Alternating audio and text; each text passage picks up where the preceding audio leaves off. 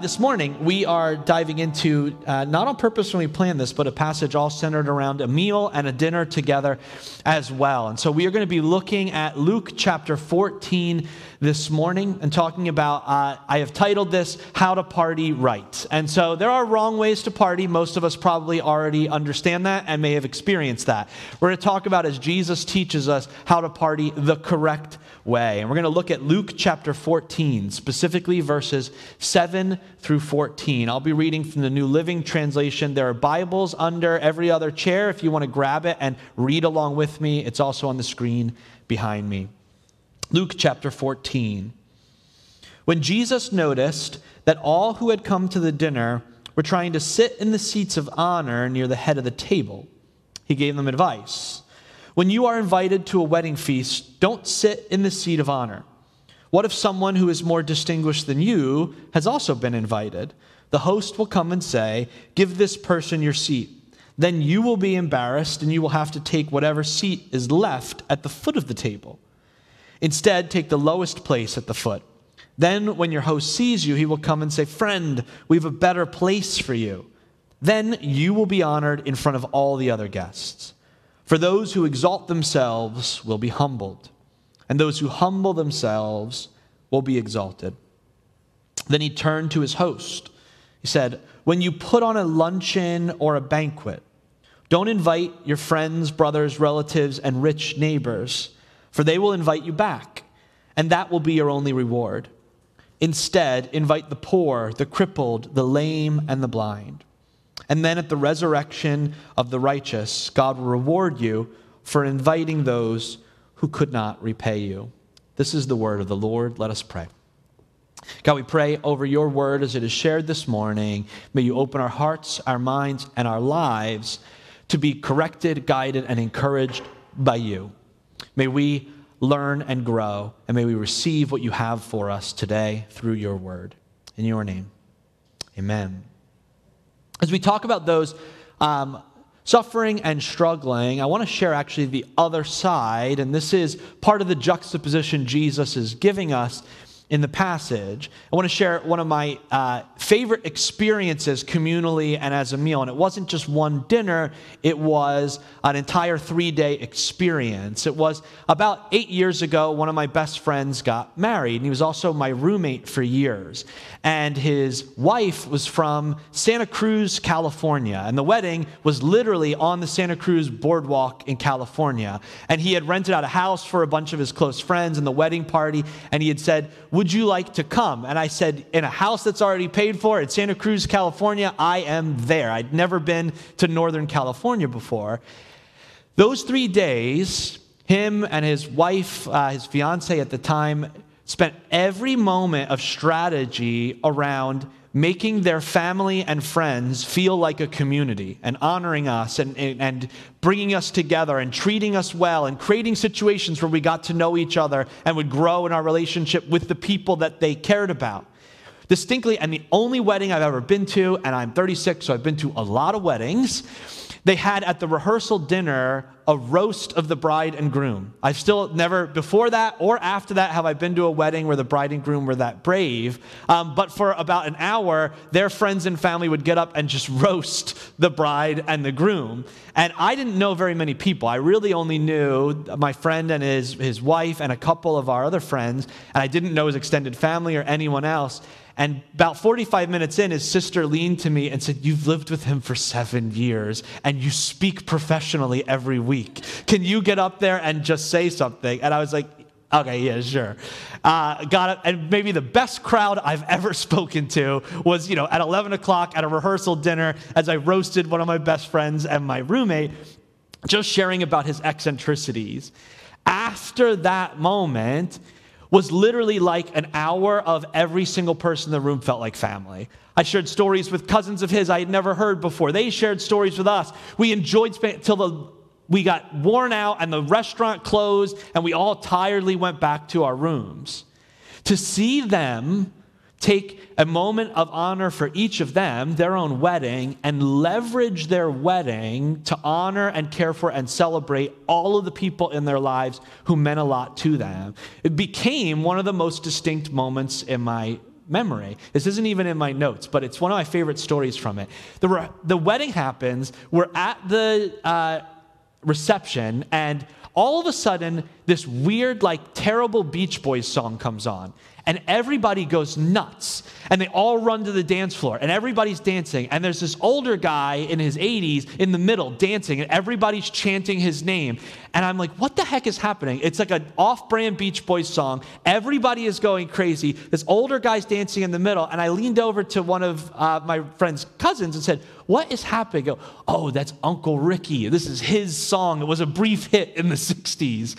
I said, this is just, again, another reminder of this wedding that is constantly celebrating everybody who came out to be a part of it.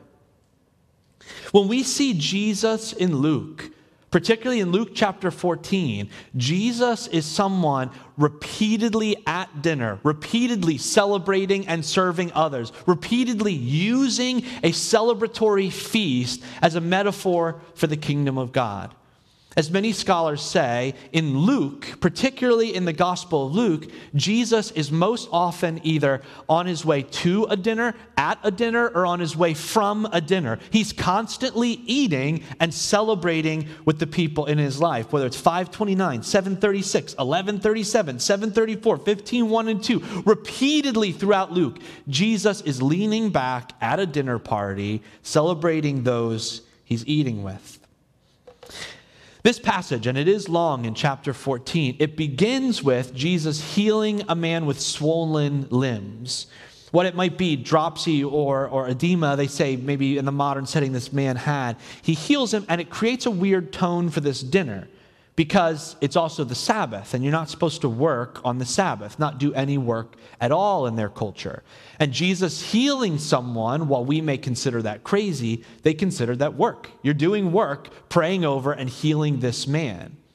Secondly, this is a dinner not with a bunch of his disciples. This is a dinner with Pharisees that invited Jesus to their dinner table. These are the people Jesus is normally arguing with or antagonizing in his teaching. So he's at the home of a Pharisee. He's already violated their religious customs by healing this man. And then he, in a real Jesus move, just kind of sits back and teaches. Eating an apple slowly, teaching around the room, making observations. Luke 14 is a series of Jesus' observations while leaning back at dinner. After the main meal has been done and they've eaten their bread and their fish and maybe some goat and hummus, and now it's coffee and tea time, and Jesus is just leaning back, looking around the room, teaching. It even finishes with one of Jesus' most famous sayings where he talks about his followers being salt. But if salt loses its saltiness, what's it good for but to be thrown away? All of this is encapsulated in this one dinner celebration. It's a tense dinner, but Jesus is using it to teach, making observations. Throughout it, he is reminding us that Jesus' primary observation, primary metaphor for the kingdom of God is a celebratory dinner feast. Most often, Jesus says the kingdom of God is like a dinner. The kingdom of God is like a wedding. The kingdom of God is like a feast at harvest. The kingdom of God is where there is plenty, where it's a huge table, and everybody is welcomed to. And then he makes observations about what's happening. And I want to draw us to the main point of this passage, other than partying well, is to use our status at the party to celebrate others. Use the status of what we have. Use the blessings and privilege of what we've been given, not to leverage for our own advancement, but to use to celebrate and lift up others. Already, at the beginning of the passage, Jesus has used his status to elevate this poor man suffering with this affliction and this disease. Jesus knows it's going to make the dinner awkward. He knows it's probably going to make his status of being welcome at the home in question. And yet anyway, he uses his status as the teacher being honored, as a healer, to heal this man and put himself in an awkward position. Jesus is the invited guest. So we don't know who the person being honored is. It might be Jesus as the teacher welcomed here. It may be the host of the party. But what Jesus observes is everybody at the dinner table is kind of jockeying this weird sort of passive-aggressive adult game of musical chairs, trying to sit closest to the guest of honor. That sort of thing where everybody's kind of talking and they're being really casual, but they're subtly moving themselves towards the best seat at the table, maybe making observations, pulling the chair out that's next to the host, and then someone else is also, but let me get you a drink, and takes the chair from them, trying to put themselves into the best places of honor. And Jesus sees this game they're playing and makes this observation. His base observation is brilliant and cuts through. He says, how do you know you're the most important person here? And wouldn't it be embarrassing if you thought you were, and then publicly you had to be reminded that others are more important? In Jesus' time, people with more value are treated better than those with less perceived value. Not a lot has changed. But there are formal status in his culture. In Roman culture, quid pro quo is incredibly important. You do something for someone else, they are obligated to return that favor. There is a debt to be paid. And so if I helped someone out with their dinner, I helped someone out with their child and taught them something, or someone was in need and I gave them a ride somewhere or helped out in their garden, you would keep a record of that to use it to leverage your benefit later on. So people would jockey to do nice things for really important people, because then I could leverage it for more important paybacks down the road. He's also in a Jewish culture where honor is incredibly important, honor and shame. I must honor the person who's hosting this. It's really important that I honor my parents, the grandparents, the oldest ones in the room. They get honor, and we humble ourselves before them. All of this comes down to a very clear set of rankings in Jesus' Jewish and Roman culture. Who were important, who weren't important. You could go to a dinner and literally see it played out on a gradient at the dinner table. The most important people by the honored guest, the least important people at the very end, and the very least important people serving all of those at the table. We see this happen in Jesus' teachings. James and John literally ask Jesus for a version of this in the kingdom of God to come. Actually, they don't. They ask their mom to ask Jesus to give them this status in the kingdom. Jesus, when we're at this feast you keep talking about, can we sit at your left and your right? Not just for one dinner, but for all eternity, can we have the most honored place? Boy, the guts to ask that request, but they do. They see the status of how it's playing out, and they want it in eternity themselves. In that passage in Mark 10:37, where they ask it, Jesus says, that position of honor is not mine to give. He says, it's not mine to give out. But in this passage, he has a different response. He says, don't jockey for honor at the party, because most often we are less important than we think that we are to people around us. And you don't want to make the mistake of honoring yourself and then being humbled. Rather, humble yourself and give others the opportunity to honor you. He's actually paraphrasing an Old Testament passage from Proverbs. Proverbs chapter 25, verses 6 and 7. The author of Proverbs says, don't demand an audience with the king or push for a place among the great. It's better to wait for an invitation to the head of the table than to be sent away in public disgrace. Second part of the story is not just the jockeying at the table, but Jesus also observing everybody here, the honored host, has something to gain from. Everybody here is so that he can leverage this down the road. Even me, Jesus, because I'm an important teacher and people respect me. He's bringing all of these important people together with the knowledge that he has something to gain by hosting us here. He basically says, in the second part of the passage, you're only inviting people that you can get something from, and you're inviting the wrong people. With your privilege, with your wealth, with the abundance of your table, you should be hosting all of those with less, all of those who can't pay you back, all of those in deep need. You should be calling to the abundance of your table. We don't need the abundance of your table. There are those who do need it, and yet because you perceive that you have nothing to gain from them, you don't invite them into your home. You're trying to make yourself look good with important people while ignoring the ones who should enjoy your hospitality. You're using your social status to increase your social status, using friends to make more friends, using influence to gain more attention. He says in the kingdom of God, we use our status at the party, our status at the dinner table to celebrate others. We use the privilege and wealth we've been given to feed others. We use the honor we have received to honor those with seemingly little value. The problem, I think, in our culture today, if I can point to a difference from Jesus' time, is that we leverage the idea of perceptively being good people. We've monetized and we've weaponized being good and kind. You can see it when whatever social status issue comes up, we have to discover all the good things every corporation is doing and adhering to that issue. There's a comedian did this about a year ago and talked about, I don't need to know Oreo's status on racism in America. I don't need to know AMC's status for the poor suffering through Ukraine. We are leveraging the idea of being good people in order to gain more status and acclaim on ourselves. What can I get from this person or this situation?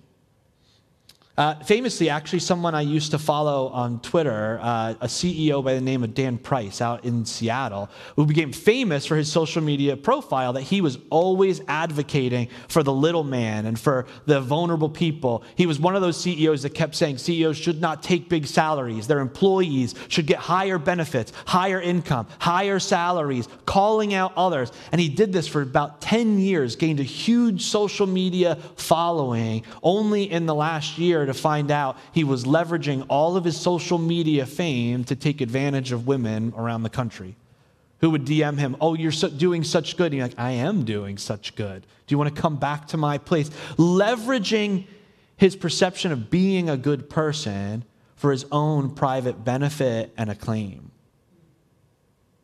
The reciprocity of social media summed up in one common phrase, follow for follow. You follow me, I follow you. You post on my birthday, I post on your birthday. I friend those who will friend me back and give value and importance to who I am. In business, we call this the quid pro quo, one hand washing another. I do you a business favor, you do me one back. The dinner table becoming a strategic place for leveraging our social relationships that we have over for dinner, the strategic relationships that we want to grow from, that we want to learn from, that we want to gain from. I know that they're an incredible chef and cook, so I'll have them over, so they'll have me over their place, and I can experience it myself. Or in marriage, we see it summed up in the idea of record keeping itself. I did you a favor, I expect a favor back. I gave you a really beautiful gift. My birthday is coming up very soon. I keep records of all the places I have served you so that I can ask you to serve me down the road. To this mentality, not only is Jesus teaching us in Luke 14, but we can see it as well in Matthew 16:27. He says quite boldly, what do you benefit if you gain the whole world but you lose your own soul in the process?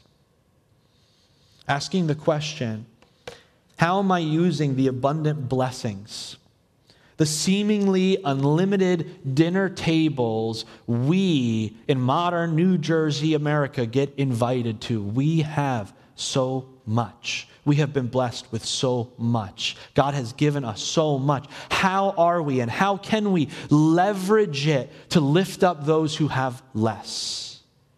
And not just about food, but about our actual status as people.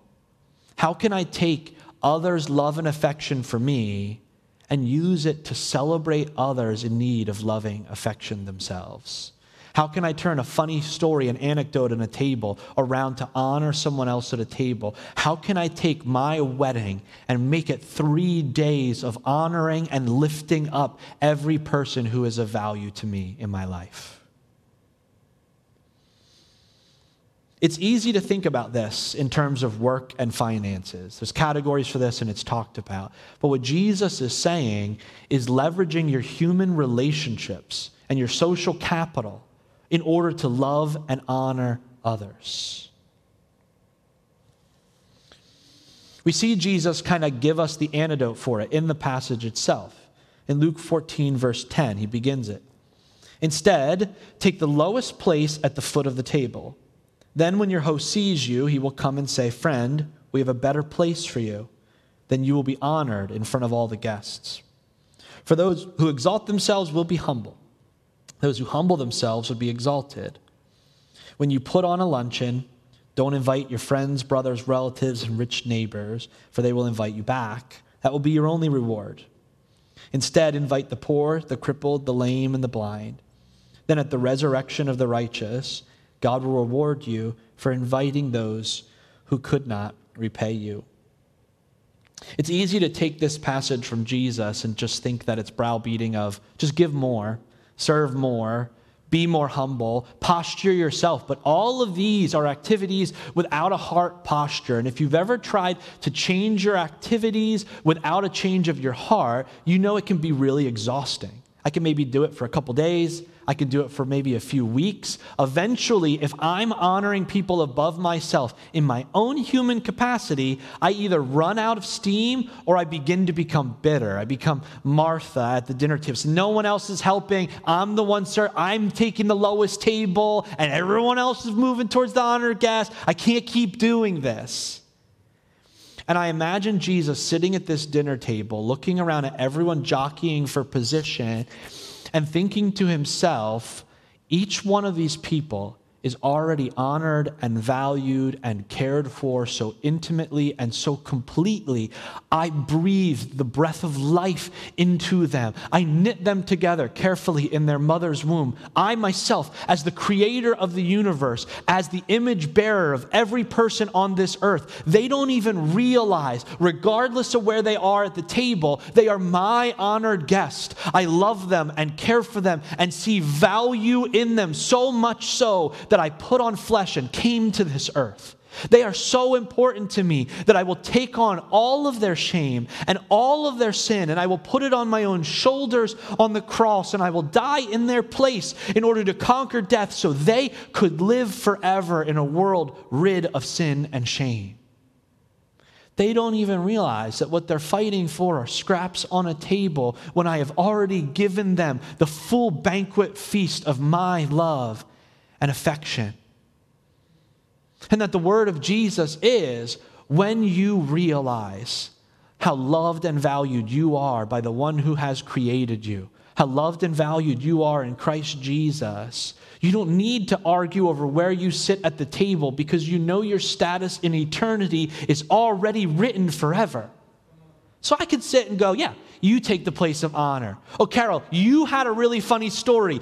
Tell your funny story. Oh, Rick just got a promotion at work. Can we all celebrate how well he's doing at his job? Kevin just graduated, and he graduated magna cum laude. Can we celebrate this? And I can fade into the background because I know Christ Jesus has already lifted me up to his status. In fact, there's a really good Old Testament story that illustrates this factor. More obscure story about a man named Mephibosheth. From 2 Samuel chapter 9, I'm going to grab 3 little passages in this chapter, verse 1, verses 4 through 8, and then verses 11 through 13. And we're going to see this story of an Old Testament figure who had very little value in his culture, but because of who his father was, he receives a place of honor at the table. One day, David, this is David, the king of Israel, asked, "Is anyone in Saul's family still alive?" Saul the king before him. Anyone to whom I can show kindness for Jonathan's sake. Jonathan, David's best friend. He says, someone says, yes, one of Jonathan's sons is still alive. He is crippled in both feet. The nurse taking care of him as a child dropped him, and so he was crippled his whole life. He says, where is he? King David asked. In Lodabar, Ziba told him, at the home of Machir, son of Ammiel. So David sent for him and brought him to Machir's home. His name was Mephibosheth. He was Jonathan's son and Saul's grandson. When he came to David, he bowed low to the ground in deep respect. David said, greetings, Mephibosheth. Mephibosheth replied, I am your servant. Don't be afraid, David said. I intend to show you kindness because of my promise to your father Jonathan. I will give you all the property that once belonged to your grandfather Saul, and you will eat here with me at the king's table. Mephibosheth bowed respectfully and exclaimed, who is your servant that you should show such kindness to a dead dog like me? And from that time on, Mephibosheth ate regularly at David's table, like one of the king's own sons.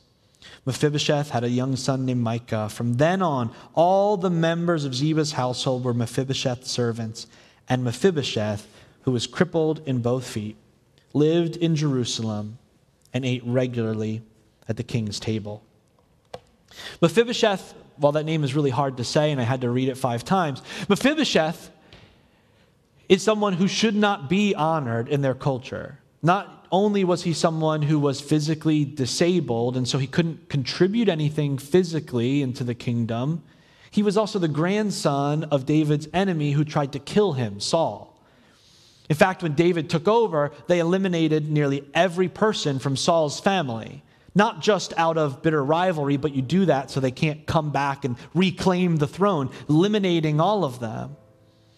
But Mephibosheth's father had shown kindness to David.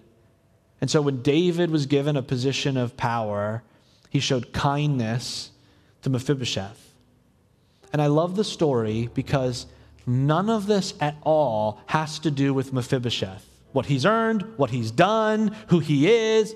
Simply the fact of who his father was. This is what Christ calls us to the table for. He says, you come to the table unashamed. You come to the table as my honored guest, not because of what you deserve and what you have worked for and what you have earned for, but because of my unmerited grace and favor to you. And I value you not because of what you've done and how you've jockeyed your way to the front of the table, but I value you because I am a God of love and grace and mercy. And I have poured out my love for you on the cross. And so, in the kingdom of God, as Jesus is teaching it, the kingdom of God is not a place where each of us fights one another to earn greater status and honor. It is not a place where the resources run out. Not a place with a finite amount of chairs and a finite amount of resources and a finite amount of honor. It is a place with unlimited honor and unlimited love and unlimited grace. And Christ says, you keep your mind set on that.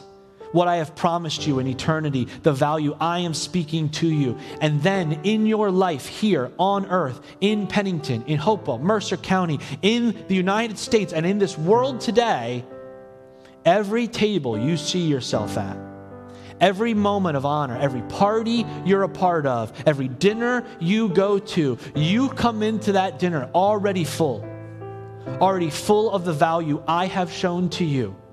As Christ Jesus, your King, your Lord, who loves you and has invited you to my table.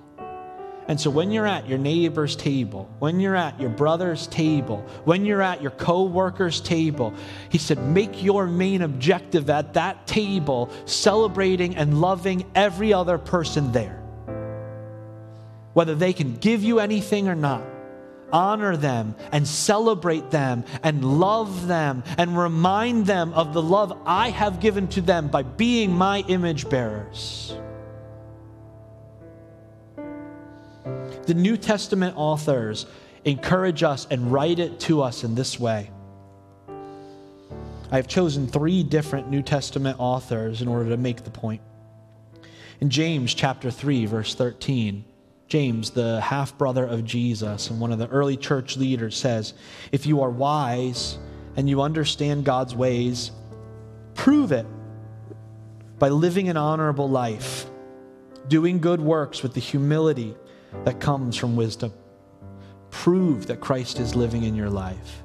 Prove that you understand how valued you are.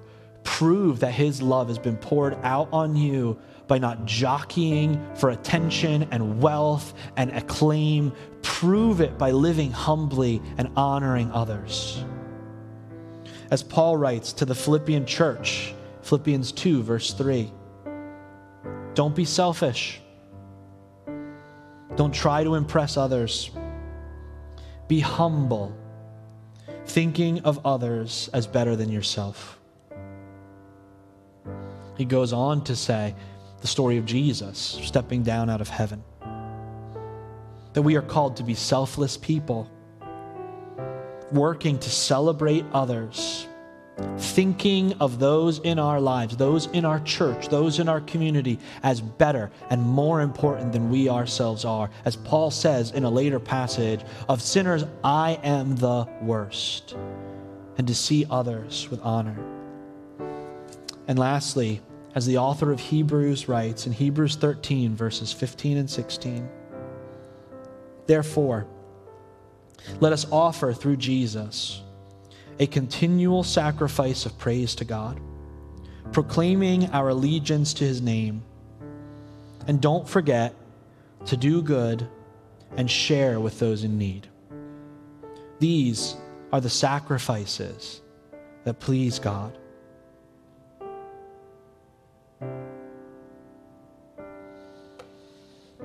Let us offer, not in our own strength, not of our own sheer will or a desire to be good people, but let us, through the example of Christ Jesus, who gave up heaven to live among us, who died in our place, and has given us unmerited love and value, let us live from that strength and example to give to others and serve and care and humble ourselves. I want to give 2 responses as we close out this morning. 2 ways that you can pray in response. One of them being coming into the table. I'm acutely aware. I like to think of myself as a funny person. Others have said it about me. And when I'm at a party, there is a gut reaction for me of, I need to make people laugh. I need to make people laugh. I need to make people laugh. That's my value here. That's how I know that I have value. I can distinctly remember it in 7th grade at a middle school party. They were making prank phone calls. And someone was like, Brian, did you prank phone call this guy? And I was like, never done it before, but give me that phone. And I brought the house down. I became famous in middle school as the guy who's really good at prank phone calls. And I remember in that moment saying, oh, my worth and my social capital comes from the fact that I'm funny. So I need to keep being funny, regardless of the cost of others. At every party, I need to make people laugh. That gives my life meaning. It gives me status in my social circles. I don't know what it is for you has become your thing. I need to always be serving. I have to impress with how clean my house is. I need to impress with how quickly I'm excelling in my work and my career and my finances. They see how good a student I am. They see how witty I am. That Christ Jesus is telling each of us, lay it down. That's great. That's a part of you that I love and cherish about you, but it's not what gives you value. What gives you value is the fact that I made you, and I made you who you are, and I gave my life for you, that I could know you in eternity. And you don't need to impress and work for status. You are already valued. As the team comes up and leads in song and prayer at the end of service, I want to encourage you just to pray through that. If you need to be reminded of the value that you have in Christ Jesus, of the kingdom of God dinner feast that you are already invited to, that you are already honored at, like Mephibosheth. You are invited to that table because of what your heavenly Father has done, and you need to be reminded of that. I give you a challenge this morning just to receive that, to open up and ask God, I'm feeling insecure. Secure me in your love and value. You could take a place around the altar and pray, and we would love to pray over each other. You can pray where you are. And second, I want to give you a challenge that if you feel like you've been living your life opportunistically, and the idea of wasting time, wasting situations on people that you can't gain anything from is a struggle for you, where you can't think of the last time you lived your life in that way, to invite the Holy Spirit to open your eyes, to see the people around you who need that love and affection from you, who need to be celebrated but cannot celebrate you back, and ask God to lead you in that grace. If you'll stand with me, if you can, all over the room. I want to give you an opportunity today as well. If you don't consider yourself a follower of Jesus, you don't know what that relationship with Christ looks like, maybe it's been a long time or never, and you want to this morning say, I want to receive that relationship. I want to be at that table with God. I want to know that my eternity is secure. I want to receive that value from God this morning. I want to give you a chance just to pray that prayer with me. If you are a follower of Jesus, I encourage you just to recommit into that this morning. If you'll pray this with me. In this moment, Jesus, I want to know you and have a relationship with you. I want to sit at that dinner table with you for eternity, to be with you in your kingdom, to know you and be loved by you. That Jesus, I believe you were God and man, and you came to this earth, and you lived as we lived. You lived a perfect life. And you died on the cross for my sin, for my shame, that you died in my place. You were buried in the ground, and on the third day, you rose from the grave, conquering death, that we all may have eternal life through you, Christ Jesus. You gave your life for me. Today, in this moment, I commit my life to follow you. Will you come in to me and commune with me, that I may follow you all the days of my life? In the name of Christ Jesus, amen.